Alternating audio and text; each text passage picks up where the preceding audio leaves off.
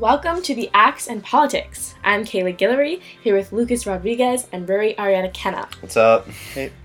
Last week, we ended on a somber note about a shooting in Kansas. Shootings happen all too often and go out of the news all too quickly in America.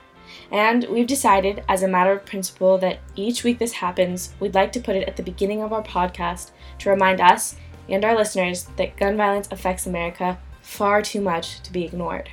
The devastating consequences of domestic shootings will not soon be forgotten by the loved ones of the victims and should not be forgotten by the American public. We're going to move forward now with the rest of our podcast, but we all hope we never have to make an announcement like this again. Thank you. Okay, yeah, so now transitioning back to our coverage of the 2016 election cycle.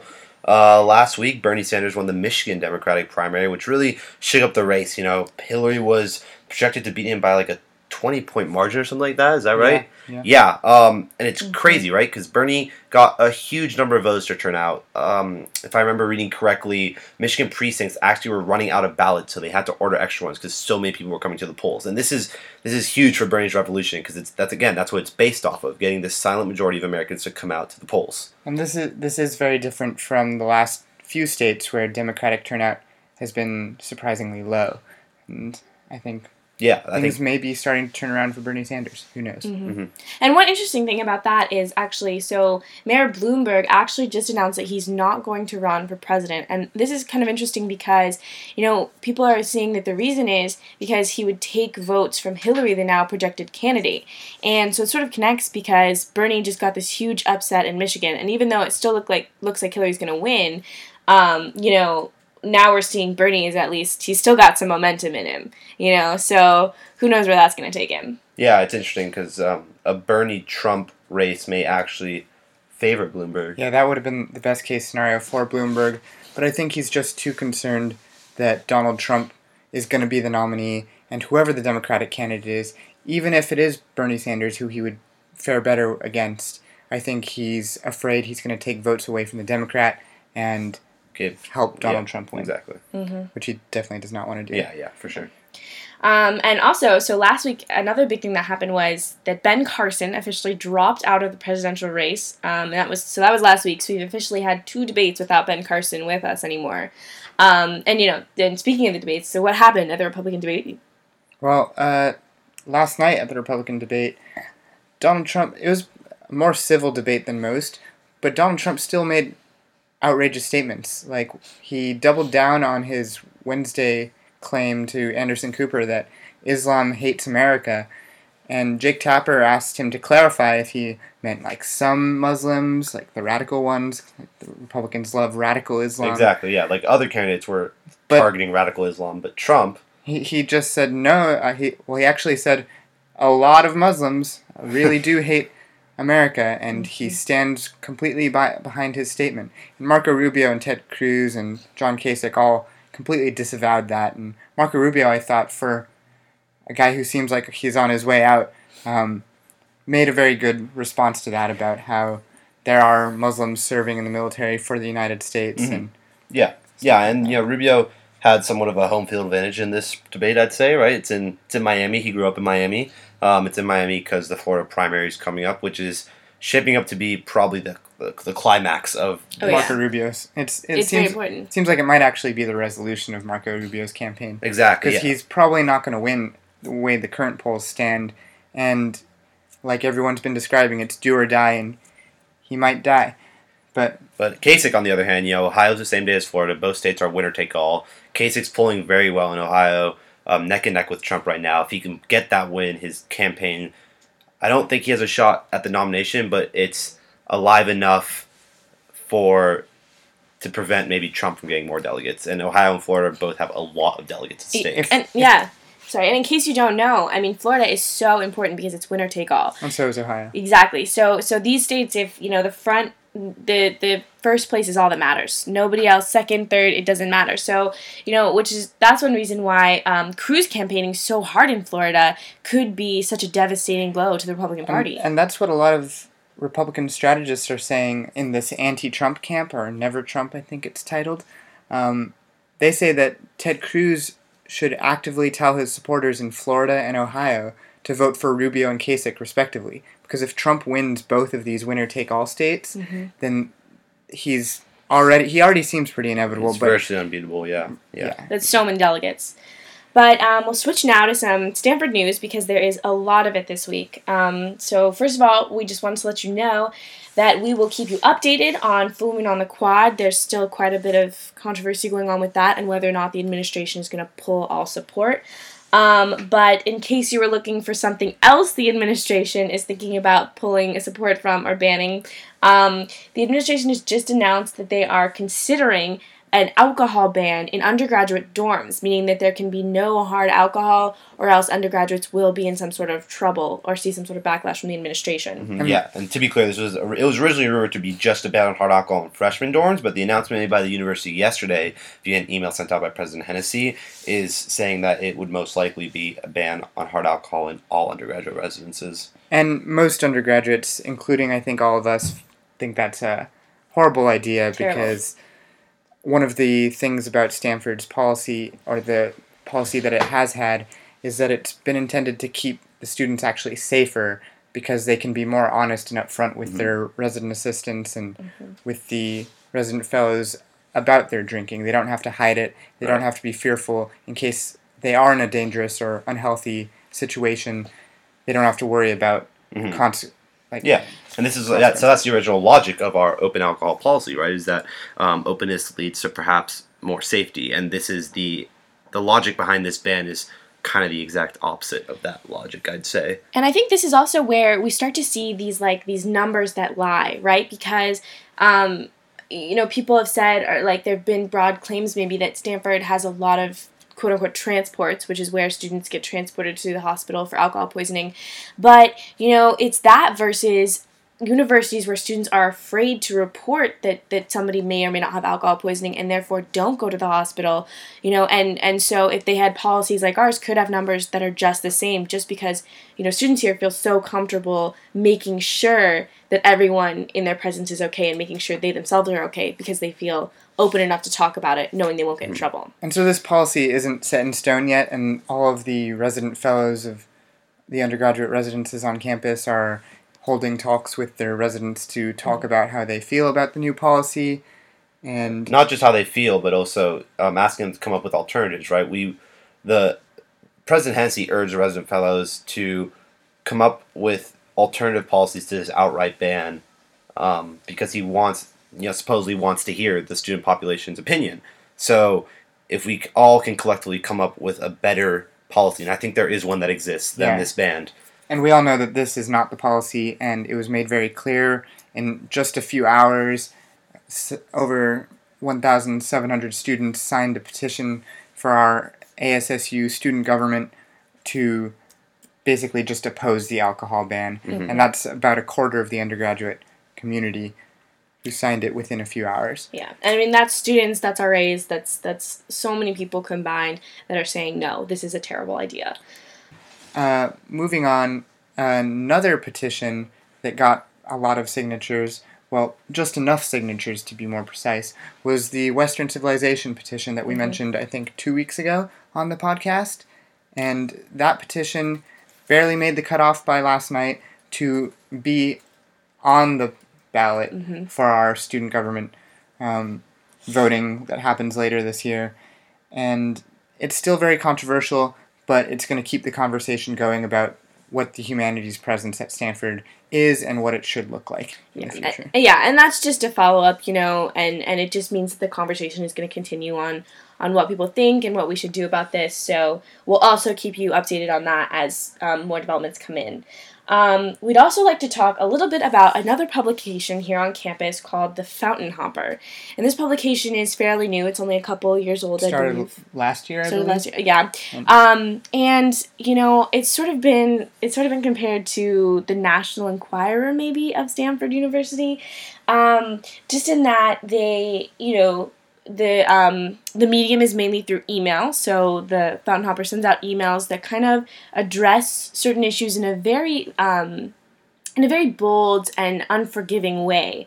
And this is really interesting because it's sort of a new form of journalism that hasn't really been seen a lot on campus. So, so that's been interesting, and it's also interesting just because there's no author name directly on the publication, which means that even though some people may know the name of the author, it's very anonymous, and it's sort of meant to be anonymous, which is really troubling maybe just because there's no accountability there. The FOHO oftentimes writes whatever it wants to write, and because there's no name, no one really has to go down for it. It's sort of the yik-yak of publications. While it can unite students and make them feel really good about these common issues, it can also just be devastating if they choose to post something that's bad. So, and this week they sent an email, or it sent an email, I don't know how we will characterize the FOHO. FOHO sent out, their latest email. And in it included this damning accusation against the CEO of Stanford Student Enterprises, saying that he had hired his girlfriend for giving her a $70,000 per year salary for really a job that she was not qualified for, essentially. It doesn't even he kind of made up a job for her. And again, this is money that comes from the students' tuition. So, obviously a lot of people were up in arms about this, as they rightfully should be, and so the CEO resigned. Yeah, a couple days later, or not even, about 2 days later, the Stanford Daily reported that the CEO, who was outed in FOHO, resigned, and he's going to participate in the search committee for his replacement. Yeah, and so, again, that just points to the power that this sort of the FOHO really has. I mean, initially they broke that story about students getting access to their application documents. Now, he breaks this story. It's crazy. And it's almost, it seems like it's been used for good almost so far, but there's this fear that I have that one day maybe if the FOHO turns against you, there's so little you can do to try and turn that around. And I think we've seen that just in the few stories that the Fountain Hopper has really chosen to pursue. If they paint you as a villain, there's almost no other way that you can be seen around campus, it feels like. Yeah, but who knows? It may be ending in just a few months because the one man behind it is graduating. So I guess that remains to be seen. So that just about wraps up our coverage of this week. We're now going to transition into our panel for the week. It's not really a panel. It's a conversation between Ken Arrow and Thomas Piketty, actually, conducted by the Ethics in Society on wealth inequality. Give it a listen. It's great. What do you want to throw out? So why don't we start with what do we know about inequality? Why is inequality getting worse? And what do we know about its direction and shape over the last century, the 20th century? That's what I'll defer to Thomas on. I don't claim any expertise in that area. Sorry. So what do we know about inequality? Well, let me first say that we know very little. We know a bit more than we used to, but we still know far too little. So what I've tried to do in my research is to collect more historical data on income and wealth, and what we've been doing with a large group of international scholars, some of them in California, like Emmanuel Saez at Berkeley, some of them in Britain, like Tony Atkinson, from all over the world. We've been just pursuing a research agenda that has been initiated by Simon Kuznets in the 1950s, who was the first economist to combine national accounts data. He was also the first to have produced national accounts for the US together with other scholars, and he combined this with data from the federal income tax that had been created in the US in 1913 in order to produce the first historical series on inequality, showing a strong decline in inequality in the US between 1913 and 1948. And what we've been doing in our research, in a way, is simply to extend this work to many more years and many more countries. So Kuznets had only one country and 35 years, but this was already a lot more than before, because in the 19th century, early 20th century, economists were talking about inequality, but with no data, which puts limitation, a strong limitation, what you can say. So now we have more years of data, many more countries. And then you can try to propose interpretation. Certainly the attention today for inequality in the US has to do with the fact that we observe, starting around 1980, a strong rise of the share of national income going to the top decile, which is now sort of back to the level we had in the early 20th century, around 50% of national income for the top 10%, as opposed to 30-35% in the 50s, 60s, 70s, when Kenneth produced his book. The causes are complex. There's not a single explanation. Globalization, the competition with emerging countries, the arrival of China on the world labor market is certainly part of the explanation. But if this was the only explanation, then you should observe the same trend toward rising inequality in all advanced countries. Globalization happened not only in the US, but also in Sweden, in Germany, in Japan, and you don't see quite the same rise. So probably difference in institutions, difference in educational policy, equal access to education or unequal access to education, difference in labor market institutions, difference in corporate governance, in tax progressivity, with a huge decline of tax progressivity in the US, which used to be the country in the world with the most progressive income tax system from 1930 to 1980, and which has become afterwards the country with the lowest tax rate applying to the highest income. So that's a sharp reversal if you take a long-run perspective comparing the US with Europe. Certainly that's part of the explanation. But again, we still know far too little, and we, with my colleagues, we will keep collecting data to test better the theories, and this is an area where I think we are just starting to accumulate knowledge.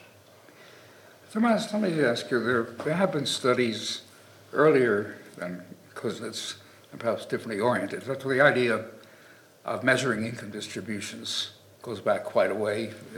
People like Lorenz and Corrado-Gini, and of course, perhaps more important than any of these, Vilfredo Pareto, who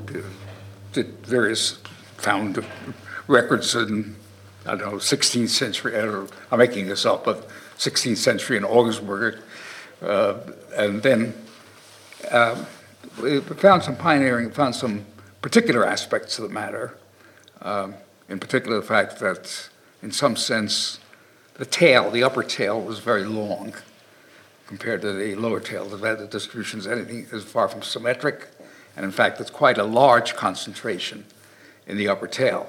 Now, how much, of course, varied from place to place. There's no constants there, but nevertheless, there was a tendency, and I don't know that he ever developed any strong theoretical explanations of this, but there was this idea that a small number of people have at the upper end, have a disproportionate share of income. Is a concept that goes back to his work in the late 19th century, I believe. I think this was fairly early in his career.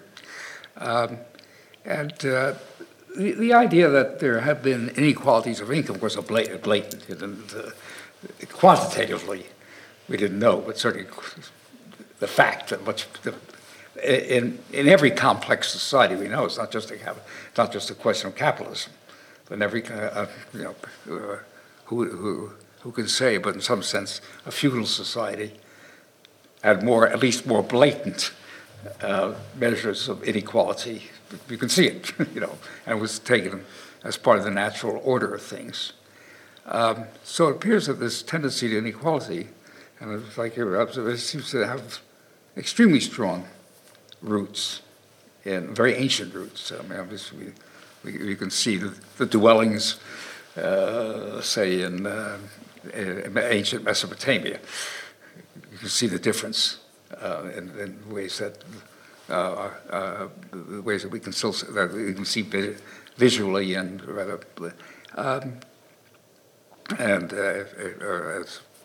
So anytime now does this seem to be somehow an inevitable consequence of the complexity of society?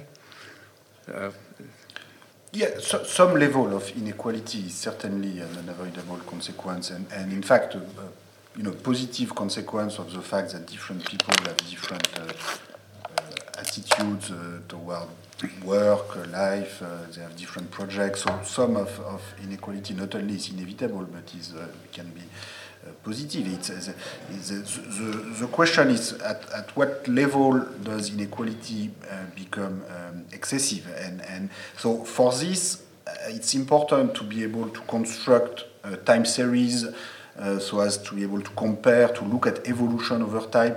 And I guess this is what was new with Kenneth and with the projects that we have taken, is to be able to construct this long time series. Because at the time of Gini or Pareto, they were, in a way, they were more interested in stability than in change, and I am more interested in change than stability. Well, but it's also because they had very few years of data. So you take Pareto, he had income tax data for a few Swiss cantons and parts of Italy around 1890, 1895. So this was very interesting. This allowed him to look at this power function, the Pareto law for the top end of the distribution, which happened to be a much better approximation than the log normal or other distribution. So you need a fatter tail to approximate the top. But because he had no time series, he couldn't really realize that, in fact, you can have, as you were saying, you can have a stable structural form at the top with a fat upper tail, but with very different Pareto coefficients. Therefore, so that in the end, you have very different societies have different level of inequality. So you always have inequality everywhere, you always have concentration at the top everywhere, but with very different magnitudes. And I guess this is something that we did not realize until recently, that these things can change a lot. So to give an order of magnitude, when we look at the share going to the top 10% of the population, if we first look at income, it goes from, say, 30% or even 25% of total income in the most egalitarian societies, say Scandinavia in the 1980s or 1990s, or 30-35% in the US in the 50s, 60s, to 50% in the US today, or 60 or 65% in Brazil or in South Africa today. So when you go from 30 to 60, 65, this basically means that for the same level of GDP, the bottom 90%, the rest of the population has an average income that can be divided by 2 or multiplied by 2 or 3, depending on where you are in terms of level of concentration. So this shows that the distribution can matter a lot. Now, what are the reasons? What are the main reasons for variation across societies? Generally speaking, I try in my research to distinguish between the inequality of labor income and inequality in capital ownership. So the two are related, because more inequality in labor income tends to generate over time more inequality in capital accumulation, saving, and therefore capital ownership. But the exact mechanism involved are relatively different, even though they are related. So for labor income, you have natural inequality of skills and talents, and unequal investment in education and ability to invest in education. And this is very, very important. The working of the labor market is very important. For the inequality of capital ownership, one impact I stress, one mechanism that I stress in my work is the fact that you have dynamic cumulative process in wealth accumulation between families that tends to push the level of wealth concentration at much higher levels than the concentration of labor income, which is something that is not so obvious. There are many theoretical models where the concentration of property should be either in line with the concentration of labor income. If you take a life cycle model of capital accumulation, as a first approximation, you could imagine that the concentration of wealth is simply the translation later in life of the concentration of labor income, so the two levels of inequality should be comparable. And there are also models of wealth accumulation, like precautionary saving models, where it should even be, you should have less concentration of wealth and inequality in labor income. If you just have a transitory shock to labor income, you could have, everybody could have the same wealth as a buffer stock. And now, that's not what you have in the data. In the data, you always have much bigger concentration of property So typically, the share going to the top 10% of the distribution, it tends to go from, say, 30 to 50 or 60% for labor income, whereas for wealth, it goes from 50, 60% to 90% to the top 10. So even the most unequal society in terms of labor income are less unequal than the most equal society in terms of property. And probably the best model to explain this is a model where you have dynamic shocks to the wealth accumulation process with long lasting strategies, in particular family strategies, family accumulation of wealth, inheritance, and that tends to concentrate wealth over time more than labor income. And one of the determinants of the equilibrium level of concentration of wealth, which I point in my book, is the gap between the rate of return to capital and the growth rate, which technically, probably the best model we have to explain Pareto shape and power law at the top end of the distribution are model with multiplicative random shocks from one period to the other, where the wealth next period or next generation is the product of wealth last period times some multiplicative factors with random component. And what in this class of models, the long run concentration of wealth will have a Pareto shape in the long run, and the Pareto exponent will be higher if you have a higher gap between the rate of return and the growth rate. So that's sort of the baseline model that I have in mind and which I explore to explain this part of inequality. Of course, that's not explaining the labor income inequality part, the skills inequality, but for a given level of inequality of skills, this can contribute to explain concentration of wealth. You're, in this context, do you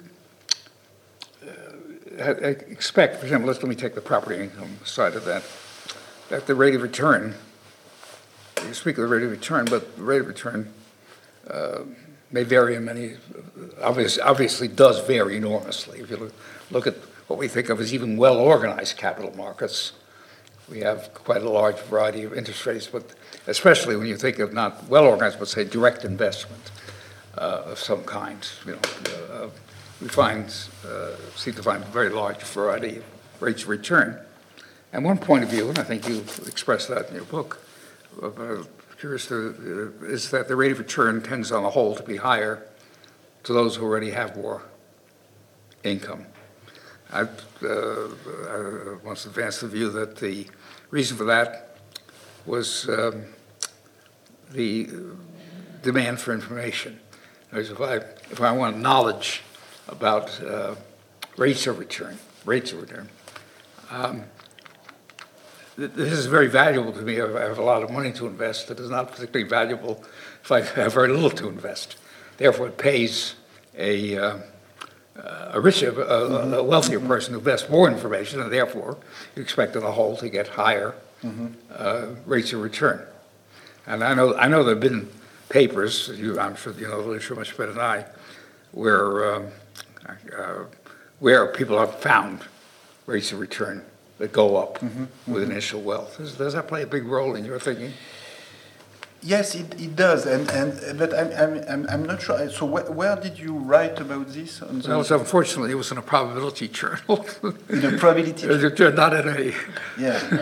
Okay. I had this idea that some former student of mine started this journal, so I said, "Okay, publish it." Okay. Of course, nobody. Of course, it got lost economics. I'd be interested to read this. But it's a very simple model, but it gave rise to great result. In fact, the only problem I had is my model, I think, had the rate of return going up entirely too rapidly. Too rapidly. Okay. With income. But I'd be interested to see that. Basically, I'll refer you to the reference. Sorry, I'll give you a copy. Yeah. So basically, the idea is that you have economies of scale in the production of information about assets. And I think this is very important. I think that's to me that's probably one of the main explanations for the fact that rate of return tend to rise with initial wealth. So this is an issue which I think is still controversial among academics and economists and people working in finance. But I think largely because of lack of good data. So the data which I use in my book, which I think is the most convincing evidence for this effect, is the data on the return to university endowments. Yeah. Because I remember reading this and thinking about Stanford as I was reading. Because at least the good things about universities, well, there are many good things about universities, but one good thing about universities is that they release data. So, they publish the data about their endowment, so we know, if you take the, 180 US universities with capital endowments, I could easily find the data for at least the last 3 or 4 decades, where you know the size of their endowment, you know how they invested, and you know the rate of return. And it's very striking to see that, the higher the initial endowment, the higher the rate of return, not only over a few years, but if you take the entire 1980 to 2010 period, all universities do pretty well. Like the average rate of return is 6%, or no, 8% real return. But this goes from basically from 5 to 10, depending on the size of your endowment, and the higher you are initially. Now, I actually don't know how much this would be the case for individual wealth. Maybe it would be less spectacular for individual wealth owners. We actually don't know, because the kind of data we have for individual wealth is much less reliable, and in particular the Forbes data. We don't really know how it was computed. We certainly observe in the Forbes data that the top wealth owners have been rising very fast, but it's a combination of many factors. You have entrepreneurial activities. It's not a pure rate of return. Whereas at least for university endowments, you can measure some notion of pure rate of return. There's no direct entrepreneurial activity, at least not by the universities themselves, maybe by their former students, but not by the universities themselves. And you can really measure the rate of return net of all financial intermediation costs, because at the individual level, a big part of the financial intermediation is also done in a sort of informal manner. People spend time looking at their own investments, so what part of their higher return is their labor input, what part is a pure capital return. So in the end, we don't know how important this is for individuals. I suspect that some of the mechanisms we see for university endowments that you identified, scale economies in information production and assets, should also apply to individuals, but on the other hand, families and individuals are different objects than universities and foundations. They don't have these big boards to look at what they do and to check that they don't make mistakes. In families, people, when they have too much money at some point, there's always someone in the family who messes up everything, and you don't have a board that is making sure that this is not happening. So, to me, it's still an open issue for research. So can I just, you hinted at this when you compared Sweden and the United States, but how much of the story of the decline and then the rise of inequality is due to changes in the regulatory structure in places like the United States, where you actually see a lot of hoarding of opportunity by the elite and changing the rules so that people can hold on to better opportunity. And I have in mind everything from the deregulation of the financial sector to the weakening of labor law in the United States to the changes in campaign norms. I mean, how much of that plays a driving role in the story, independent of the model of the rate of return to capital increasing greater than the rate of return to...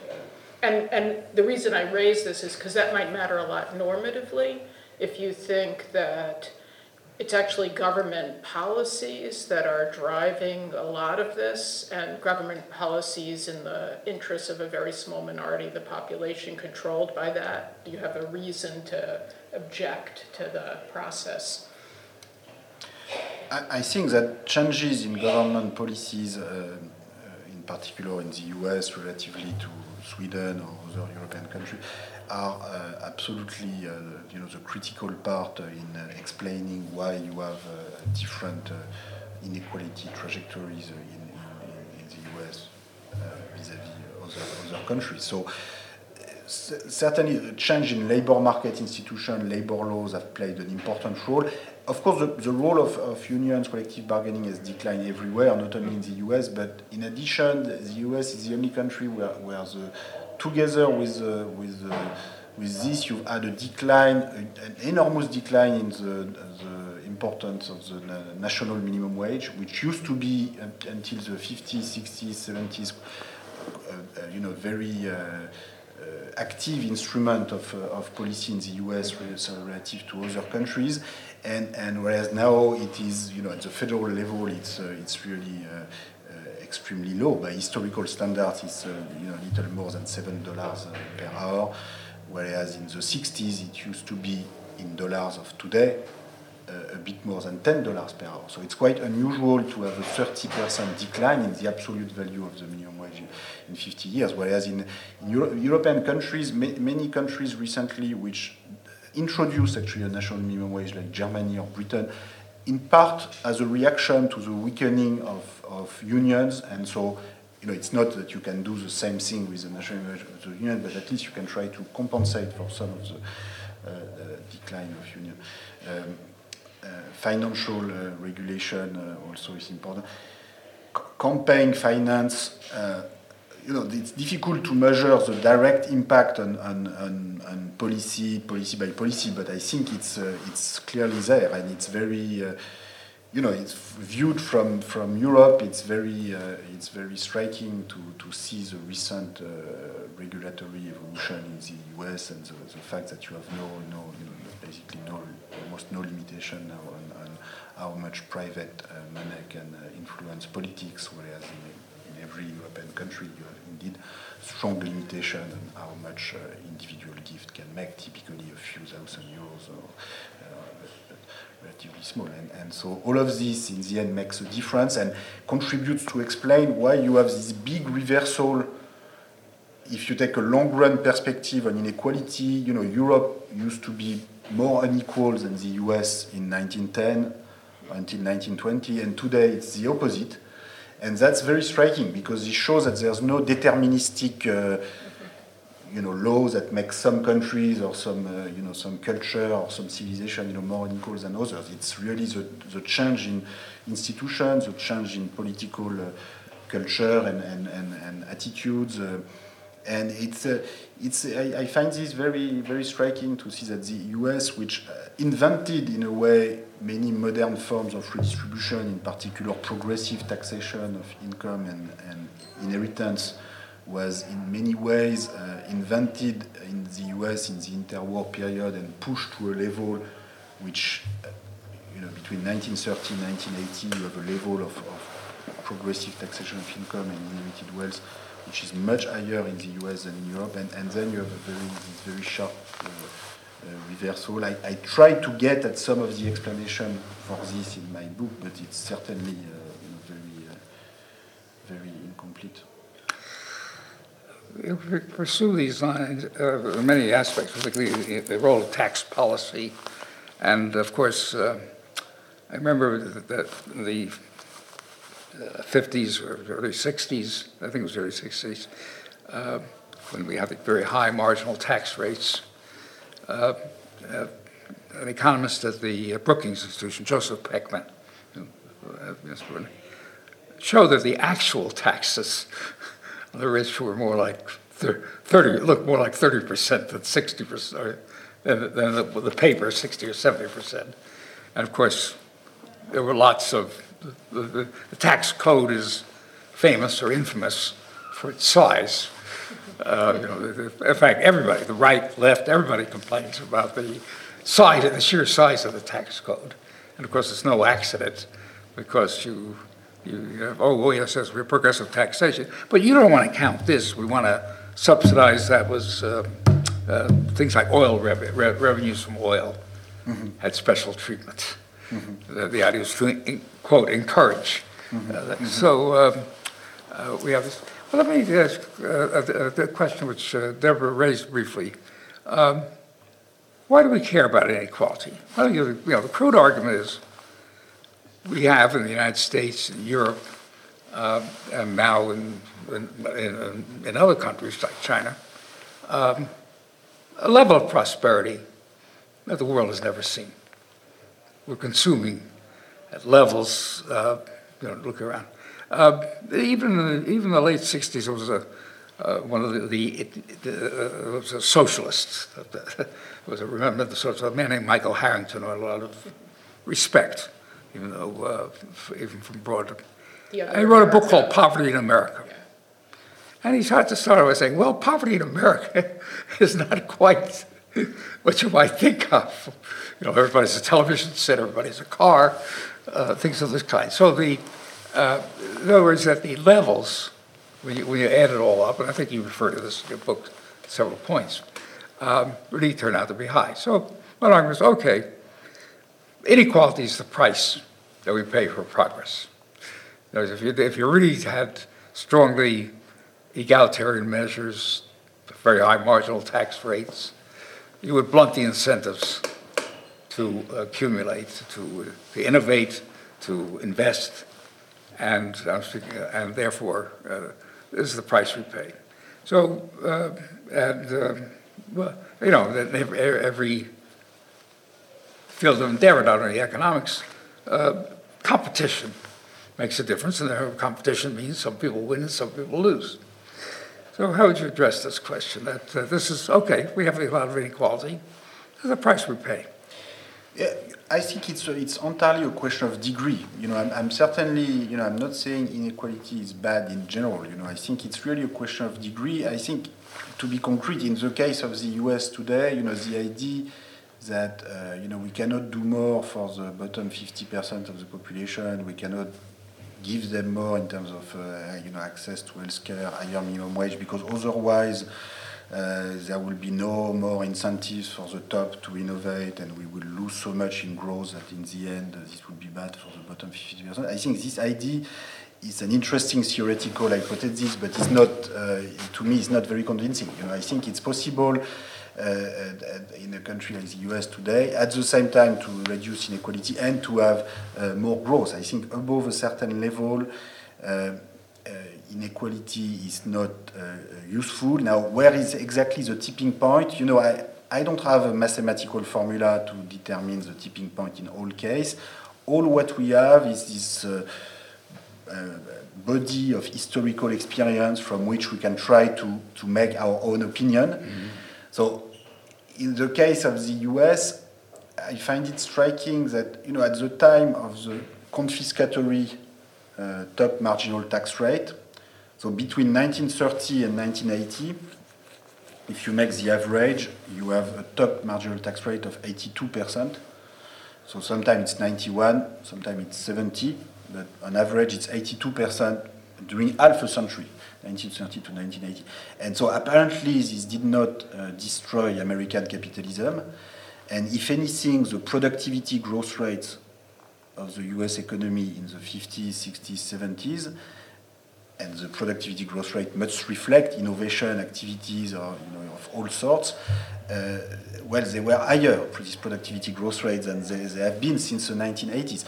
Probably because above a certain level, paying top managers $10 million per year rather than $1 million is not so useful in terms of performance, job creation, and at least in the data I have, I could not find it. So probably the reason, so this top marginal tax rate, as you were mentioning, there were ways around them.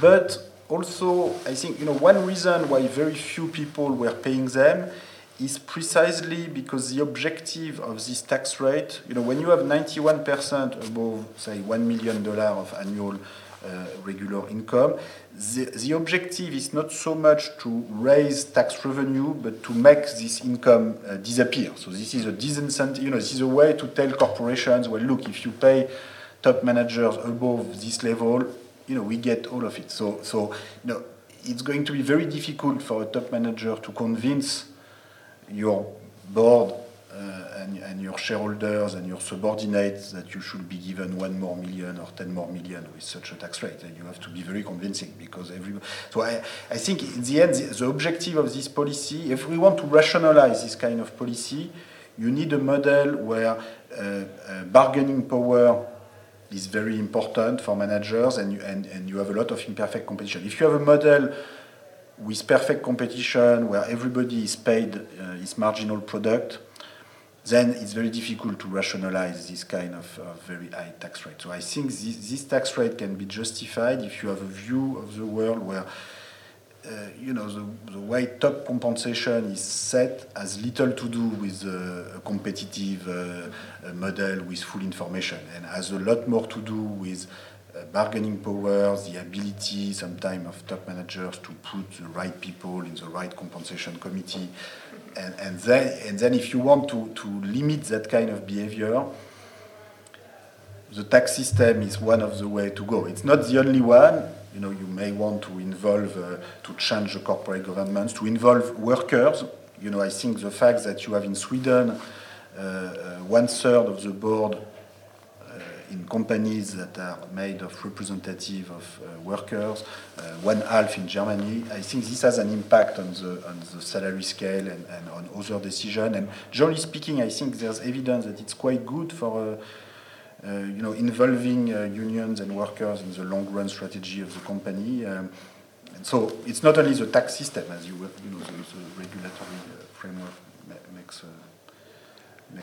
There was a case about 6 or 8 months ago. There was election to determine whether a union should represent workers in a Volkswagen plant, Tennessee or someplace like that. I don't know. It was in the South. And Volkswagen wanted the union to win. Volkswagen wanted the unions to win. Volkswagen wanted the union. Well, that's what they were accustomed to. And the workers rejected it. But you could have worker representative in boards without the union. Well, at some point, you still need to be organized and to have a policy platform. I think they felt a union, there was somebody, a locus, a well-defined place to discuss. To talk. We should probably, this is great, and we could go on, but we're going to go on in the next room, and we should give you 5 minutes to transition. So thank you. So much. It's great. Okay. Thank you. Yeah, I think it's an interesting question. What counts as you said, too much inequality? And how do we decide when an inequality is too much? If we don't think inequality in itself, income or wealth inequality in itself is a problem, then there's got to be some, either because of the origins of it or the consequences of it, that we determine that's what matters. And then what makes it too much is when it gets to this level, it has these consequences. And obviously, one thing people sometimes talk about is inequality. Too much inequality can be too much for growth. So the question there is this argument, there's a line of argument. It's still, I think, an open question. But I think my guess is that in those cases, it's not inequality per se. It's some other dimension connected with inequality. It's rent seeking. It's more so the bargaining power of managers. I was mentioning here. It's clearly not. It's not useful. It's not. The political consequences to me are the most disturbing. Is that if you don't manage in a society to make inequality acceptable or equitable, then people will find other ways, or politicians or people will find other ways to address domestic inequality problem by appealing to nationalism or to they will find. When you don't manage to solve domestic inequality problem in a peaceful manner, you can always find other people who are responsible for the problem. You can blame other countries, you can blame foreign workers, you can blame. So the nationalism, racism, social tensions, I think is what extreme inequality tends to generate. Well, one thing that strikes me in this country, and I don't want to generalize, is that I am amazed how little people resent inequality. How tolerant people are. We had a sort of a very clear test in the state 20 years ago. So there's a federal estate tax, which of course is being eroded rapidly, but doesn't like that. And the state of California had an estate tax, exactly the same form. So it was an additional 5%, same exemption level, which at that point I think was $500 million. It's gone up a lot since then. Somebody introduced an initiative. You know, we have a little bit of direct democracy in this state, to repeal the estate tax. And land prices have been going up. So a lot of people could see they're optimistic. They projected themselves to a point where they would pay some tax. Of course, they wouldn't pay much, but they'd pay a tax. Now you think about it. What happens if you repeal an estate tax? Revenues are lost. Either you got to reduce public expenditures. It's just arithmetic, not even economics, or you have to increase some other tax. The percentage of people in California who paid any estate tax, percentage of people died, was something like 5%. The initiative passed. Now that's an absolutely clear case. The bulk of the people clearly would benefit. There was no possible way by which they could not benefit by keeping the tax. But I think part of the reason is that when you have a lot of asset price inflation and increase in real estate price, it's we should adjust and index the brackets whether or the tax rate either for the property tax or the inheritance tax, because if you just let inflation increase the tax burden. Well, this was not inflation in general. This was asset price inflation. Asset price inflation. So if you just the usual CPI doesn't work. No, you want to look at adjust on asset price inflation. Yeah. If you don't do that, and if you don't explain to people, why suddenly they should pay much more, I think it's not surprising that they are unhappy. Thanks for listening to that. We're going to be taking a break for the next 2 weeks as we will continue into finals and spring break. So we'll be back April 1st for episode 7. Thanks again, and join us then.